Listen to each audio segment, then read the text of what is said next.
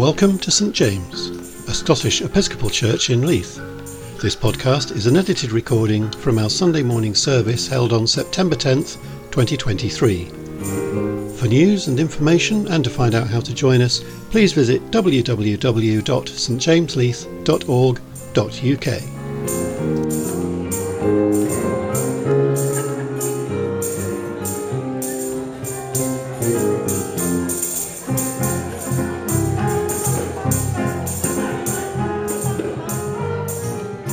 So welcome everyone, welcome visitors, welcome old friends, welcome at home, lovely to see you, and welcome Lars, and welcome Ali Newell, who is going to be officiating for us today and delivering the reflection. Ali is, well, she used to be the chaplain at Edinburgh University, among other things. But not no more. No, retired. But she used to come here back in the day. So older members will remember her, and John Philip, her husband. So we're going to begin with lighting of the candle. So Pal, if you would mind lighting the candle. And once the flame is burning, we're going to have a moment of silence. And as Carol expertly plays the singing bowls. With rain and wind and sunshine, with the ancient rocks and the budding flower, we gather in praise of God. With the angels and saints in heaven, and with all who have worshipped in this place, we gather in praise of God. With Jesus, who promised his presence, and the Spirit who showers her blessings, we gather in praise of God. Here let heaven and earth embrace. Here may God's people find home. Amen. Shall we stand for our first song? Come on, people, come praise your Maker. Come on.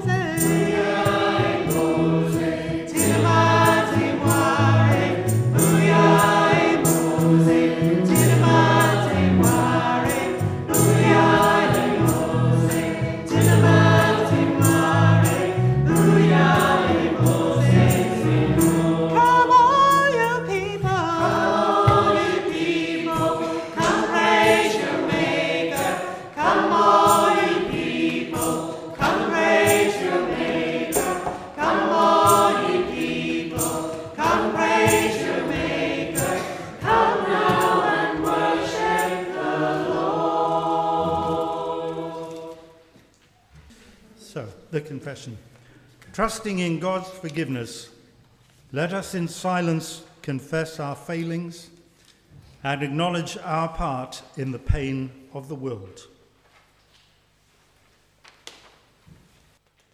Come home to yourselves and to each other. May all that is unfree in you be released, and may you blossom into a future graced with love. Amen. Let's remain standing for the Gloria. Glory to God, glory to God, glory to the Father. Glory to God, glory to God, glory to the Father. To God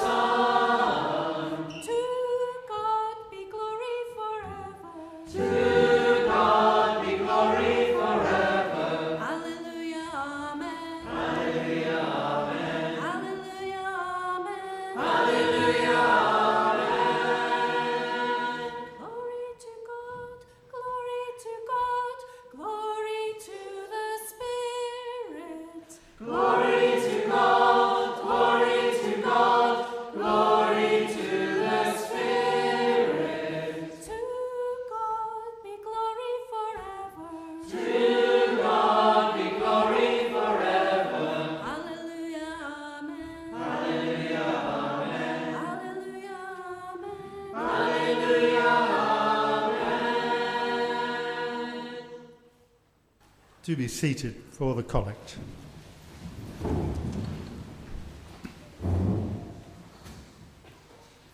And we can say together, God Most High, maker of heaven and earth, you created humankind in your own image and entrusted the whole world to human care. Give us grace to serve you faithfully, that we might be trustworthy stewards of your creation, through Jesus Christ our Lord, who lives and reigns with you and the Holy Spirit, one God, now and forever. Amen. Our first reading this morning comes from the Wisdom of Solomon, verses 6 to 8. I will tell you what wisdom is and how she came to be, and will trace her path from the beginning of time. I will make her teachings clear to you, and will not pass by the truth. For the company of the wise is the salvation of the world, and those who love her receive great treasure. Wisdom is radiant like the whiteness of the moon, and more beautiful than the glistening stars. She is found by those who seek her, and makes herself known to those who long for her. She can be found sitting at the gateways to life, in every moment and in every path. She is a breath of the power of God and a pure flow of heaven's glory. She is a reflection of eternal light and an image of God's goodness. Wisdom was in the beginning with God. She is creation's artist, the fashioner of everything that exists. She loves right relationship and teaches justice and courage. She knows the things of old and senses the things to come. She understands all speech and can interpret every sign and wonder. And so I loved her and sought her from my youth. I chose her as my bride and have delighted in her presence, for she is the everlasting gift of God. Hear what the Spirit is saying to the church. Thanks be to God. Shall we stand for the gospel acclamation?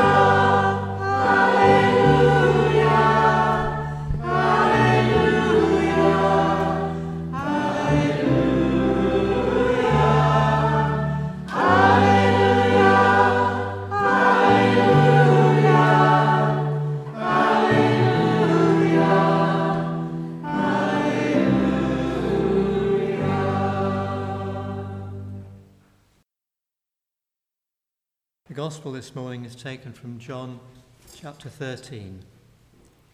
Glory to Christ, our Saviour. During the meal, Jesus got up from the table, took off his outer robe, tied a towel around himself and poured water into a basin.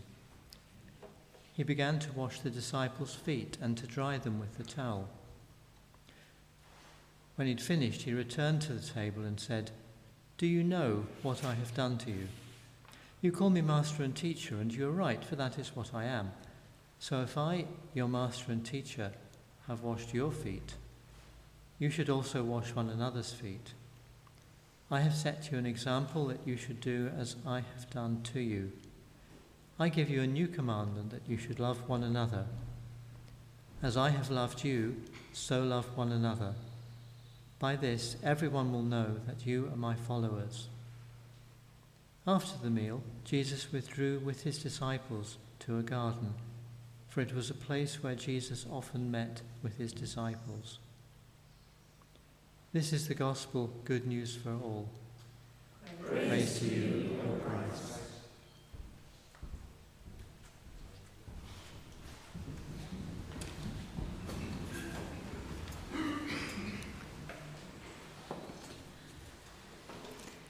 It's lovely to be back at St. James and to see so many familiar faces.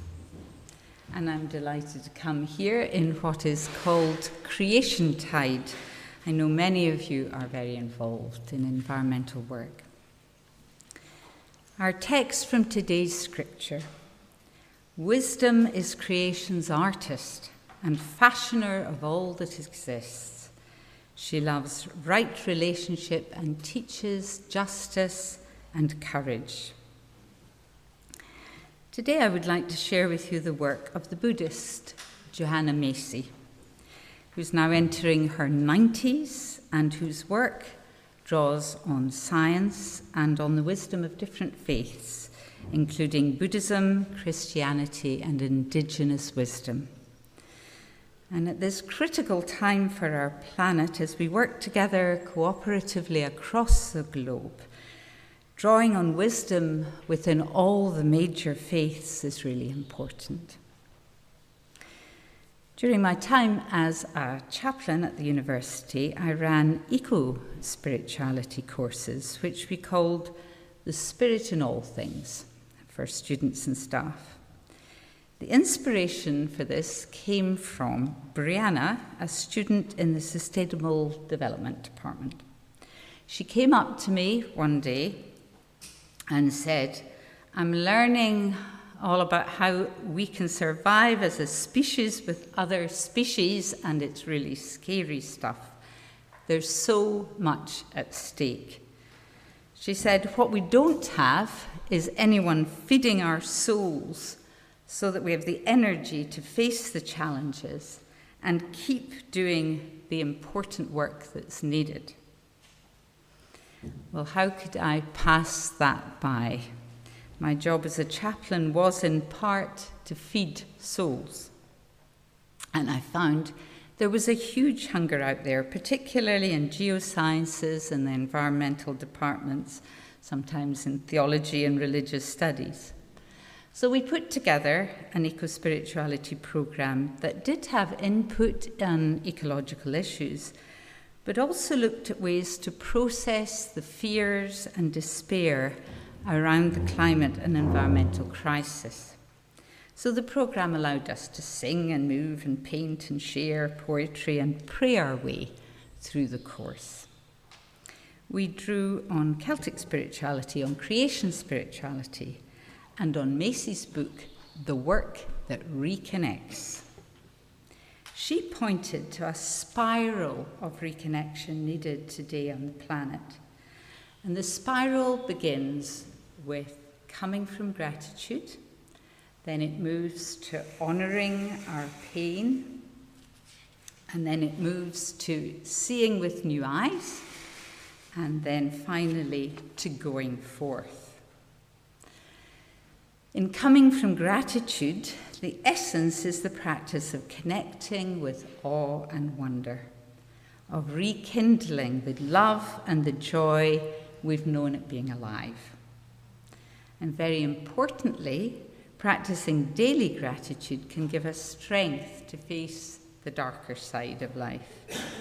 Coming from gratitude we can see ourselves as part of the universe story, an awe-filled blessing which began 13.7 billion years ago and is ongoing and full of wonder. And to tap into blessing every day is to feel the simple joys connected with our senses, what we see and hear and taste and touch and smell. To savour and experience with pleasure being part of nature and its cycles. And when we remember our blessings, they do have an energy to heal and console us. At the moment, we have a member of our extended family who's in St. Columba's Hospice. She's nearing her last days, but she's still feeling blessed by seeing outside the beautiful view of the sea out the window, by the taste of simple soups, and by the touch of her 7-year-old grandson who climbs up onto her bed and snuggles in with her. They're all blessings of the senses that console and strengthen through difficult times. And I was struck on rereading our gospel passage today just how much of an act of blessing the washing of the feet was. And these unusually hot days we've been having, I think for those of us wearing sandals and feeling the heat in our feet, we know what it's like, the relief of washing them. And Jesus' action takes on new meaning. You can just see Jesus washing the sweaty, gritty, dirty feet of the disciples. Hear him splashing the water over their feet. Feel the towel drying their feet. It was an act of blessing that was to become to the early Christian community a real sign for them of the importance of embodied ways of love, honouring and serving others. The next phase of Macy's spiral in her work that reconnects is called honouring our pain, and it includes despair and grief-tending practices. Macy says, as a society, we're caught between a sense of impending disaster for our planet and the fear of acknowledging it. In this caught place, our responses are blocked and confused. Unless we find ways of acknowledging and integrating this, we repress it, and with that repression, we're drained of the energy we need for action. And this was exactly what had concerned Brianna. The practices that Macy describes show how our pain for the world and each other actually arises out of our interconnectedness, and even difficult emotions can become a source which can energize our action. So delivering the course at the uni, we often used a Mandela exercise called the Truth Mandala, and it allowed students to express their feelings that often they'd been pushing away. So there was a circle laid out on the floor, and there were 4 quadrants. And one had dry leaves for sadness, one had a stone for fear, one had a stick for anger, and one had an empty bowl for empty feelings. And one by one, participants who were sitting in a circle around it could come up and express themselves about their feelings, about their need for healing in themselves and in relation to the planet. So they might pick up a stick and say, I'm so angry that our government is not responding faster.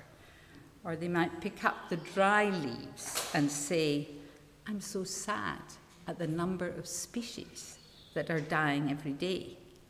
Or pick up the stone and say, I feel tight and hard like this stone with fear for what kind of earth my children and grandchildren will inherit. Or pick up the bowl and say, I feel so helpless against the forces of the fossil fuel companies and the logging companies. And after that had happened, we would look at the flip side of every feeling. So anger can be used also to motivate for change and connect with a passion for justice. With sadness, we realize that we only mourn because we deeply love. With fear, we discover that there is a trust and courage that comes from showing our fear in a safe place. And with the empty bowl, the emptiness is a space that can be honoured too, as it's about the possibility of making space for the new. The final two phases that I'll not go into, seeing with new eyes and going forth, related to the spiral, they're about imaginative ways of moving into action for change. But I'd like to mention Joanna Macy's describing of the experience of a collective shift that she sees happening. And she refers to it as the Great Turning. It's a moment in this point in time in which we live now that moves us away from a period marked by exploitation of natural resources and other beings to a new level of consciousness in which the earth is not experienced as separate or other than ourselves. Instead, we humans are part of the earth, part of each other, interdependent. We are an animate part of a larger animate whole, a sacred, living, breathing, alive earth. And what we do to a part, we do to the whole. This is Macy speaking about the Great Turning. She says, "It's a revolution that is underway. The transition to a life-sustaining society. It's sprouting up in countless ways. New ways of holding the land, new ways of generating energy, new ways of producing food, new ways of measuring prosperity and wealth, new ways of handling the differences through non-violent communication in restorative circles, and much more. There is a tremendous energy arising." And she says, now something else is going on too, which is the great unravelling. Under the pressure of the destruction caused by the industrial growth society. And that seems almost orchestrated to bring forth from us the biggest moral strength, courage, and creativity. In our text today, we heard that wisdom loves right relationship and teaches justice and courage, and that she, wisdom, can be found sitting at the gateways to life in every moment and in every path. There are vital, crucial choices to be made by us, by communities of faith, by leaders of nations. There are turnings to be taken that lead to life, a turning towards earth and soul in the yearning for healing and home. As we move into our Christian ritual of the Eucharist, we remember we live not from our own ego strength, but by opening ourselves to the Spirit in whom we find our strength. Let us continue to listen to wisdom and hear her voice, and follow the way of Jesus, who stood in the wisdom tradition and shows us the way of compassion and self-giving love. Amen.